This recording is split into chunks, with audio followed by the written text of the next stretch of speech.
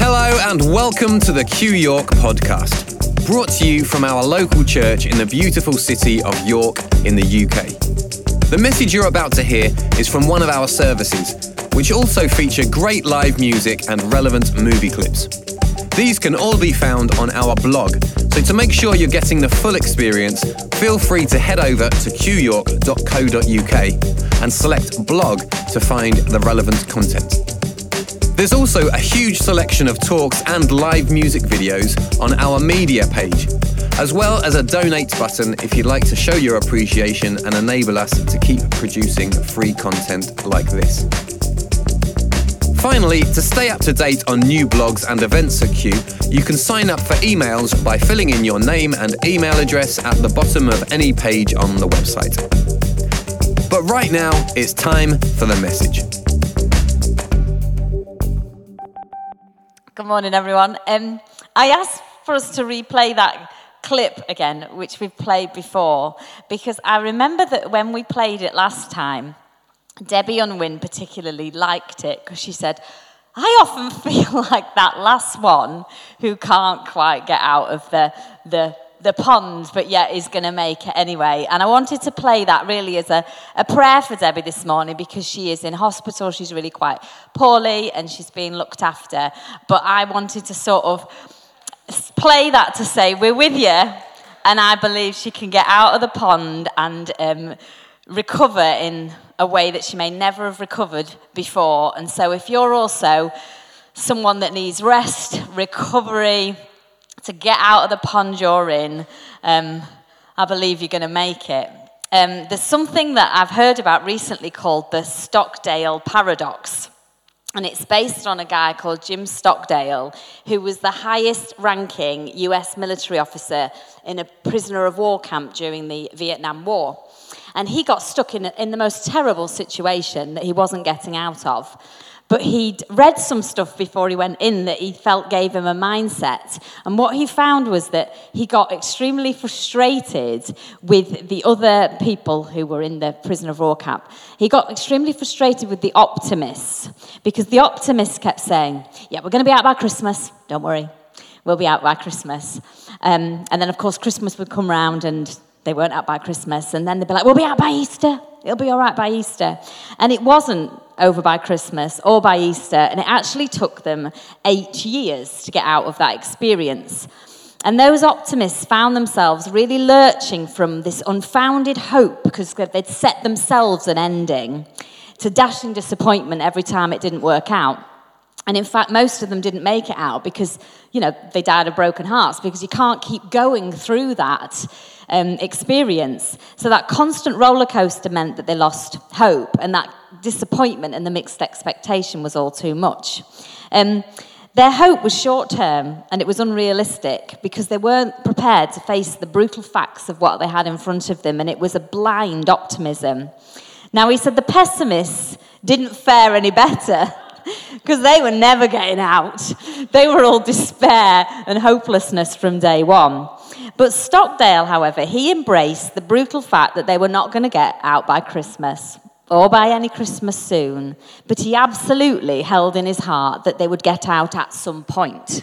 And that sustained him in the now to not set an ending on it or a date on it or an outcome or a point, but to just say, I'm going to get out, but today I'm in. And to do then what that day required of him. And he took that longer-term view as he confronted the brutal facts of his situation, but weighed them up, and then stopped living with a marked ending, just with a sense that at some point this part would end, however far away that was. It was the paradox of his facts versus his faith. So for Debbie, for us, the problems we're trying to resolve were maybe not over by Christmas, and they maybe won't be over by Easter. And they might not even be over by next Christmas, next Easter. But right now, we have something that can sustain us in the paradoxes of the facts that we have, but the hope that we equally have. And you're going to hear from both Claire and Joel this morning, and I just would encourage you to listen, because whatever paradoxes you're facing in life between what you want to believe and what you see, I believe there's going to be something to help you this morning. So please do listen and enjoy. So how was your morning routine? Did you have your Buddha bowl? I don't actually even know what that is, to be fair. Or a boucle sofa, but hey. I know it was unlikely to be the first scenario we heard in that soundbite. And that's kind of my point of the talk this morning. Most of us have a very different view of what makes a peaceful life. And most of us, sorry, I'm not used to this, would experience very differing stresses and routines. But isn't it funny how we heard in the soundbite, we can even make something that's supposed to work for our good a law or a rule or a structure that we must adhere to feel better. But sure, it works for a while, but, as we heard, daily life seeps in, and those things we deemed vital to our mental health then kind of sinks it to the background. Then the very thing that was there for our good then becomes an added anxiety to our life, and yet another thing to fit in, another thing to fit in.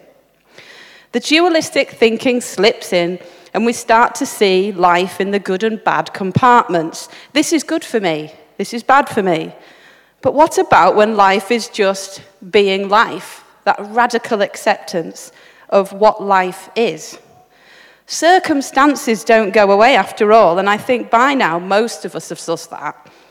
And the resistance comes, the resistance and the anxiety, doesn't it? And we can't then muster up the effort to take that morning walk or to make time to sit in that Zen state. And then we feel bad and we get anxious and stressed, and it's kind of counterproductive. And anxiety is a word used a lot these days, I find. And actually, what it is, it's a recognition of a physical response to stress and to unknown things. I've spoken before about how the juggle and the mental load can be very demanding, but is it just a case of a little time out? As it said in the soundbite, it's no big scoop that mindfulness, meditation, writing things down, etc. can benefit us. We know that.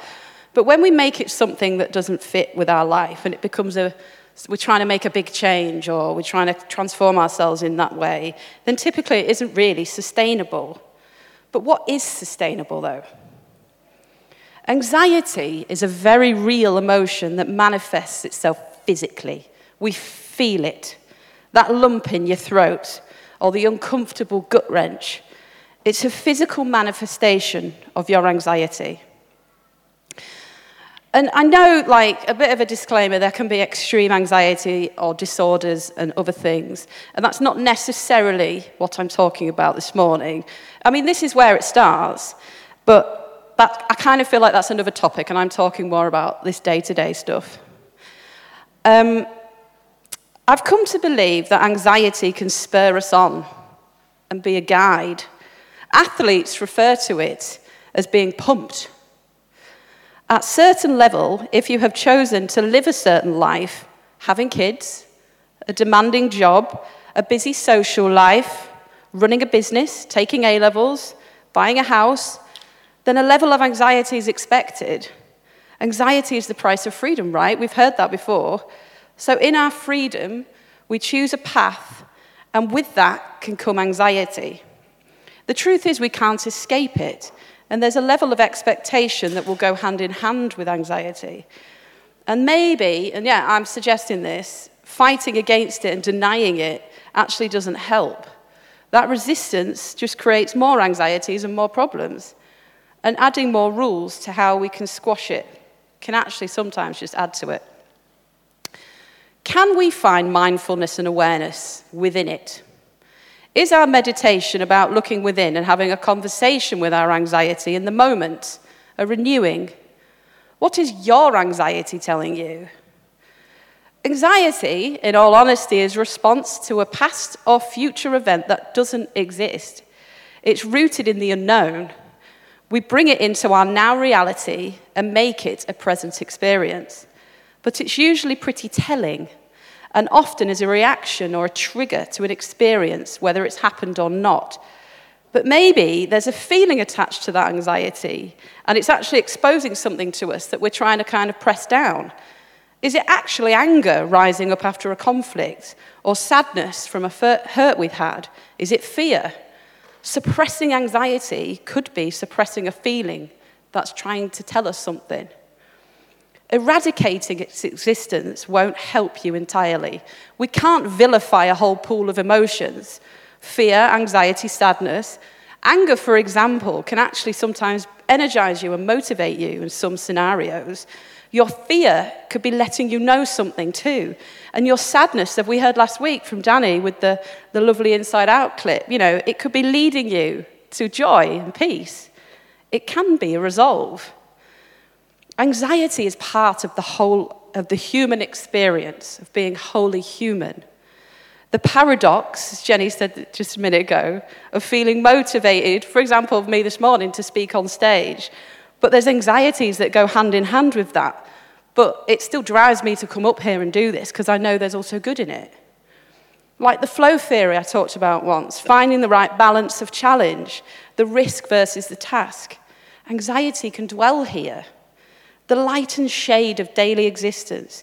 You can be happy, but slightly anxious. I could be enjoying, for example, a boat ride with my kids, but be slightly anxious that they might fall in.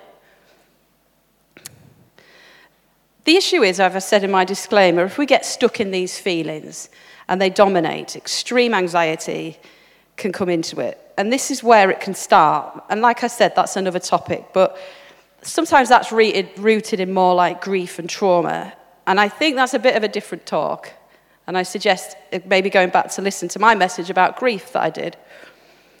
But the Bible says, be transformed by the renewing of your mind. Transformation, change, all this stuff that we say we want, comes from renewing our minds. Jesus understood that transformation came from within. He was about inwardly finding Christ awareness, talking with his anxieties, his stresses, his daily pressures, having an inner dialogue with those things and learning a renewed mind. And it took time. The transformation process is not quick. It's a long process of changing little things as they arise. To say you would need to enjoy pleasure and joy all the time and avoid the bad stuff is actually a dangerous place. It's unrealistic. When Danny talked last week about how there was a narrative taught to him about an enemy making him feel that way and that there was an outside answer to it all, this is very commonplace narrative within the church. Even in my lifetime, when I was here, I was party to those beliefs. But acknowledging the stuff that inevitably comes up in us, seeing the what is and adding some new thinking, slowly helps you start to handle things from within. Let anxiety be your guide. Don't overpressurize yourself to change everything. Anxiety exposes the small changes that need to happen, the stepping stones of change and transformation. Then in time, we can look back in reflection and notice a big change, a transformation has taken place. And I'm not sure it's got an end point either. As Jenny pointed out this morning, getting life done isn't the goal. It's a daily exercise of the mind to live in the what is and let the anxieties exposed tell us what we're feeling. Let your brain think about the thoughts you're having. Step back and look at it from a different awareness. If you're having a physical emotional response, ask yourself what that is and why you're reacting that way.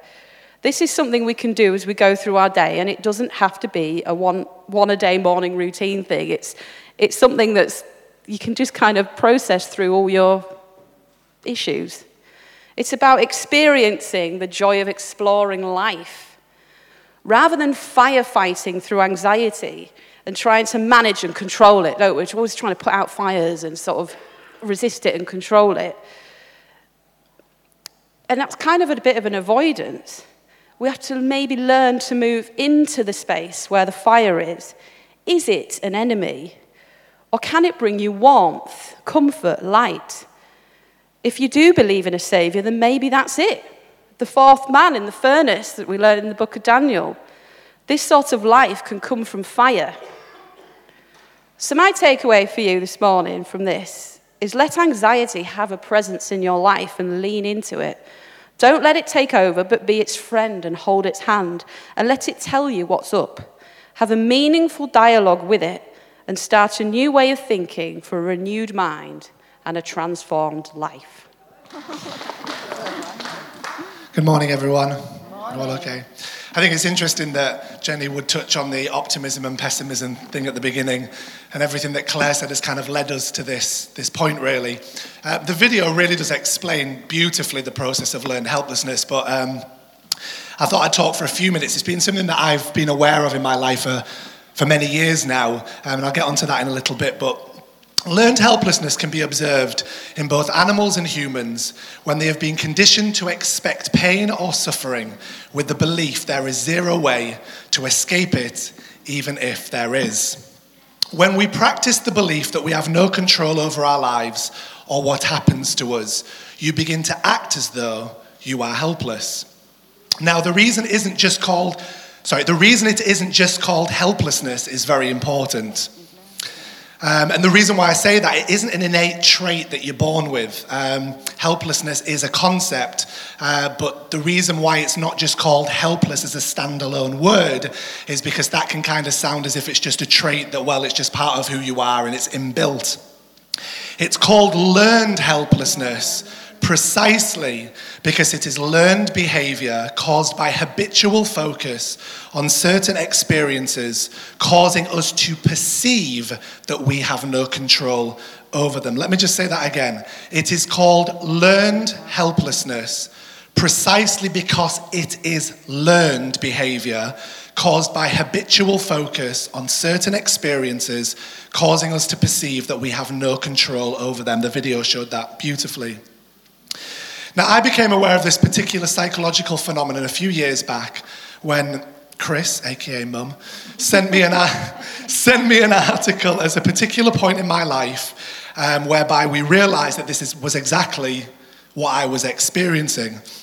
Now, learned helplessness can come from a personal place, or it can also be something that happens because of external forces. So I don't want you to just think it's just primarily your own individual life. There can be many aspects to why, societal, group, all of these different things can contribute. Now, just on a personal level, I went through quite a few experiences many years back that pushed me to, including my upbringing within the church, and a lot of you the journey that we've walked, but also on a personal level, that made me shape my beliefs and my perceptions about the world based on those very specific experiences that I was justified in feeling what I felt because they were very real. But then what happened was they began to permeate every single aspect of my life. And I would say, being very upfront with you, I am probably more anxious and insecure now than I've ever been in my life. Paradoxically, I know more than I've ever known. I understand and grasp more than I've ever known, but yet I find that somehow that learned helplessness, that sense of allowing things that have existed to still believe that they're a reality and dictate to me how I view life, is still very much a present reality for me. And I think that that's something that I'm slowly unlearning and relearning as we go through life. And you'll probably find that all of you are on that particular journey, depending, it'll all be different things, but a similar sort of process. Now, recently, just the last 2 weeks, I've had a very specific issue where I've really struggled with insomnia.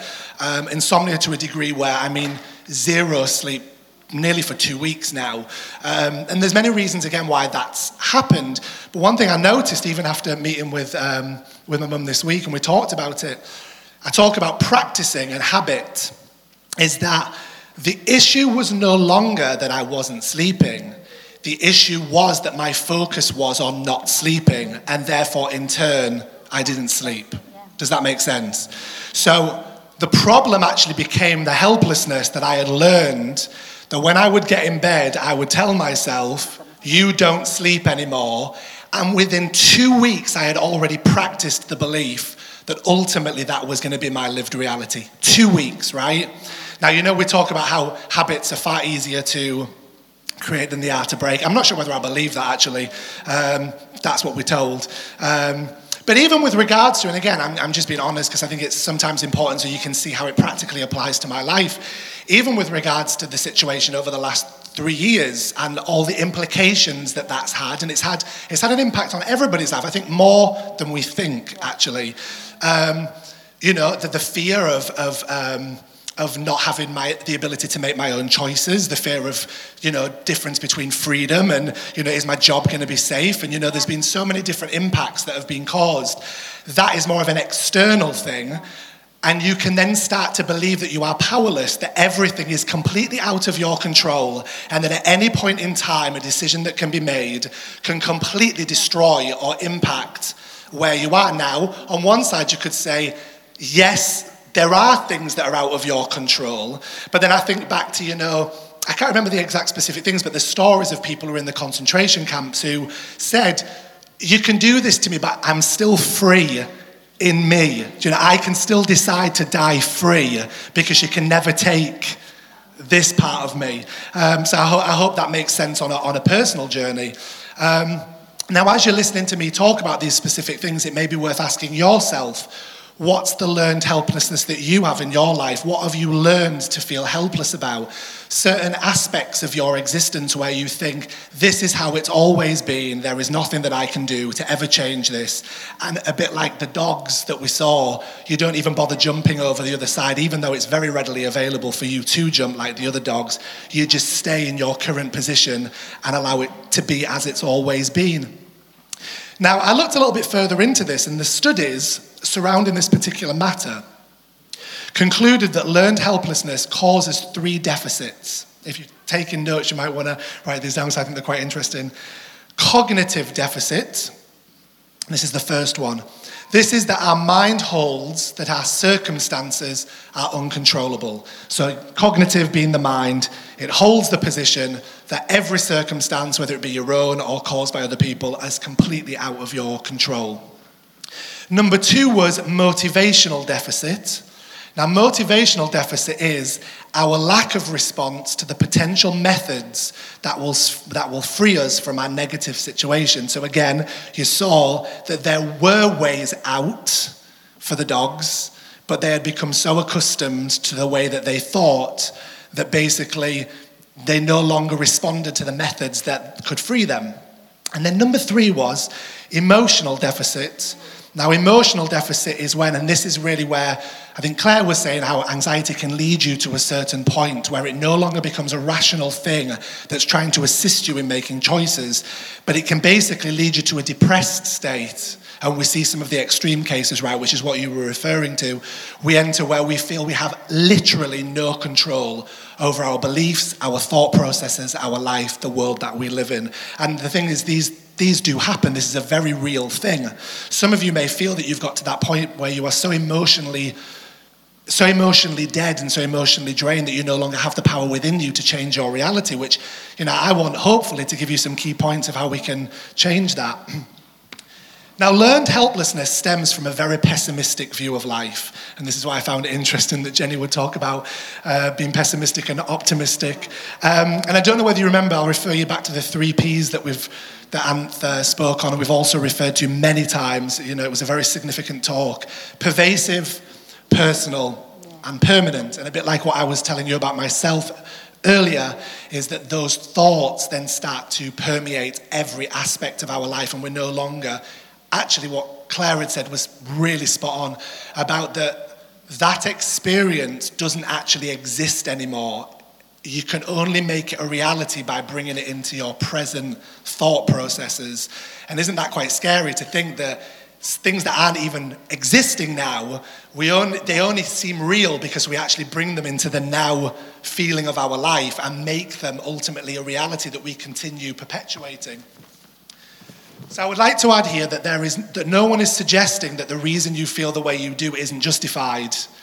Sometimes we can almost brush them off as being like a suggestion that the truth of the matter is those dogs were getting electrocuted. It was a very real feeling.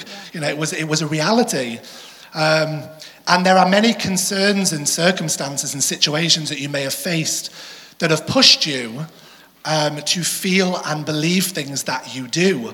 And all of us, to some degree, become a manifestation, a result of our life's experiences and the journey that we've walked. Even looking back to what we walked with Q, the reason why we believed and thought what we thought was because of hand-me-downs from previous generations. And a lot of the time, we didn't even question whether they were valid or useful anymore. It was more that that's just what we were told, and therefore that's what we'll do, even if it wasn't working for us.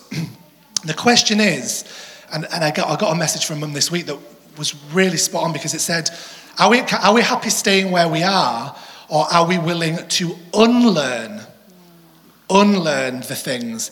Q has been a matter of unlearning, right? Deconstruction is the unlearning process. However, I think one of the problems with deconstruction can be, and I remember us talking about this, we've got a rubble, now go rebuild the wall, the story of, was it Jericho? Is that right? That it was the rebuilding thing. Well, why did we then rebuild if we've deconstructed? Because are we not then just building another fort? But you do then have to learn something else, because, and I think this has been one of the potential problems, if you unlearn something and don't learn a new skill, you are left almost mentally and emotionally devoid of any purpose or reason. And our life is based on learning and understanding and grasping and gaining new knowledge of how, like I was saying, to gain new skills of how to deal with our life. So some of you may find the struggle with Q has been, we've deconstructed to such a degree. However, we have also constructed and learned new concepts about the gospel. However, some of you maybe just haven't quite got to that point where you've learned that and are still living in that old covenant mentality that we've spoken for so many years about. Now, the Israelites are a great example of learned helplessness. I laugh here because it always seems that the Israelites are a great example for everything. I always seem to bring it into it. The Israelites can be used as an example. The Israelites this, the Exodus this. Now, they were bearing the horrific burdens and saw no way out. Was it a justified feeling? Yes, they were slaves. They accepted it and lived under its burden and weight.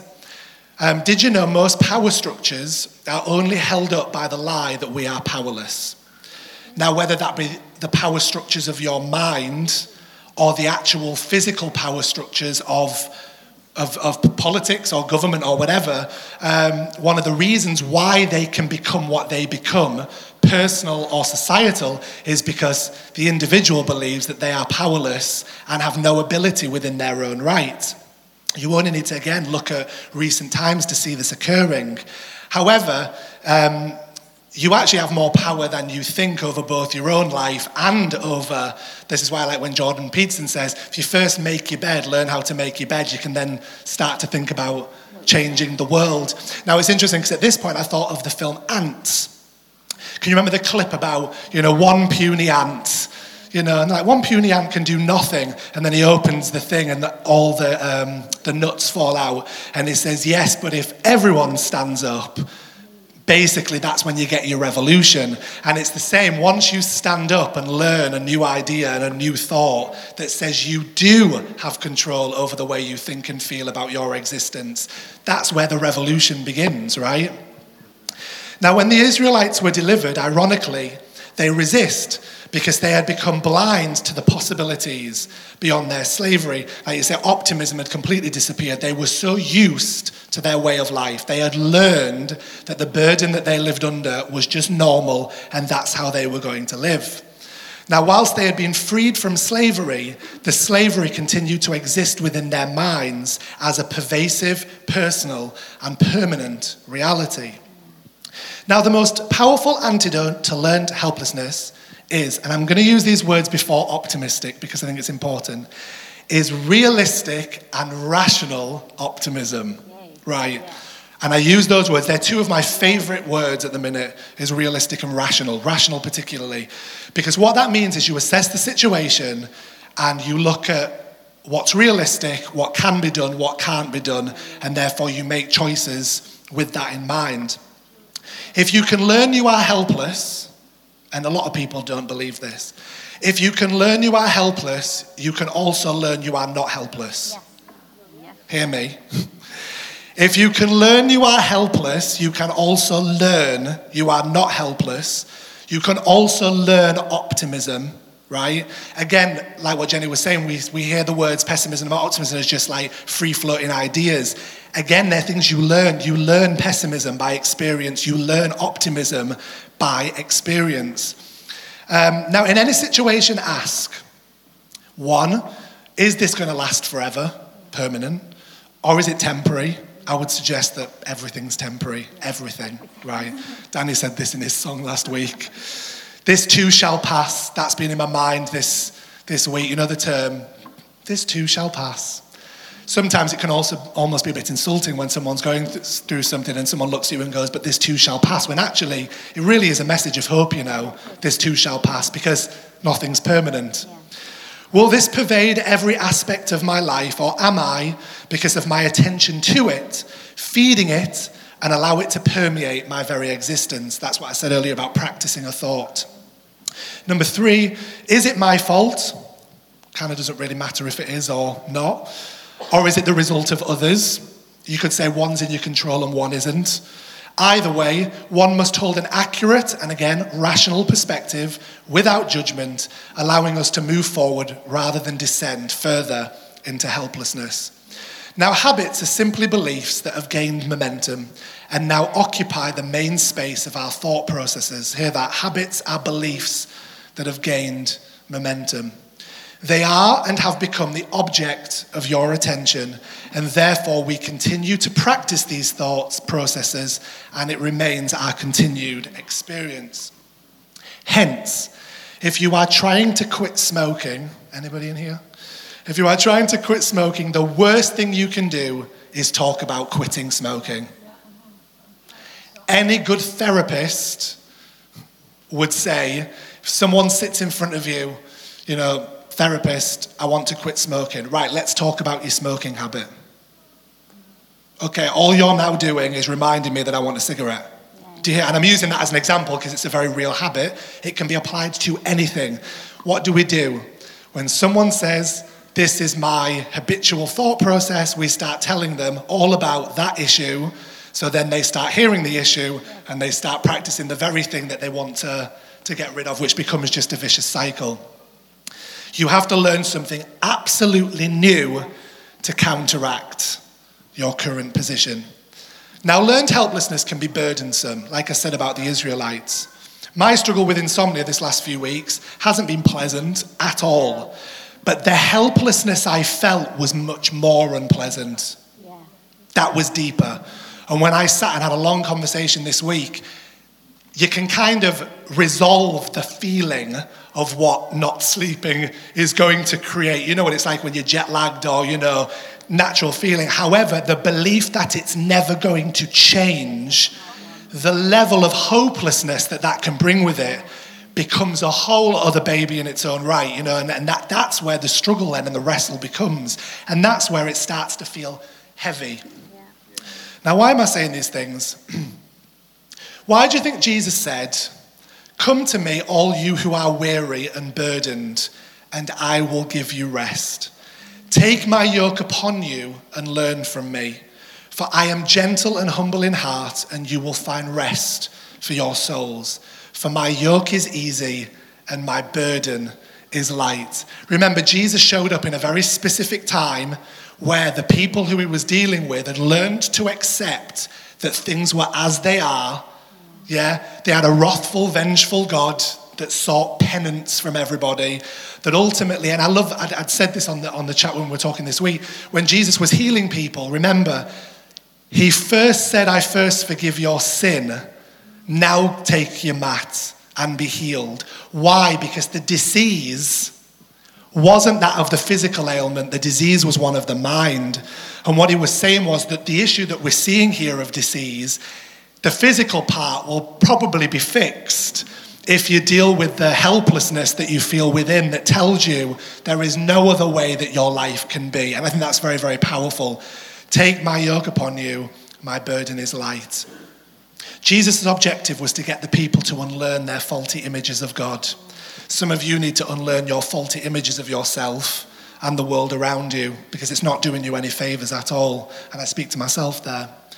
Peace I give to you. Let not your hearts be troubled, and let them not be afraid. All things are working together for your good. Never worry about anything, but let the peace of God transform your heart and mind. I said this recently. The Bible now makes more sense to me than ever, and I stand by that. I think it's the most phenomenal, fabulous piece of literature. I think it explores the wrestle between God and man. I think it shows you the principles of the mind, emotion, beliefs, the struggles of self, spirituality. All of that is showing you what man has struggled with, really since the dawn of time. Sadly, it was hijacked, which we've talked about a lot, but all I would say is, when you change your perspective of who God is, when you read something, even the way that it comes, I mean, I just read those, there's just a few scriptures there, but they become very meditative, and they really calm the soul and the spirit. And I think it's, for some of you, you may want to go back and just read it. Now we've got this newfound revelation of who God really is, right? So in closing today, I hope this has made some sense and been clear for you. I want to end with this. 2 little paragraphs. God, grant me the serenity to accept the things I cannot change, the courage to change the things that I can, and the wisdom to know the difference. The last line is a very powerful line. The wisdom to know the difference.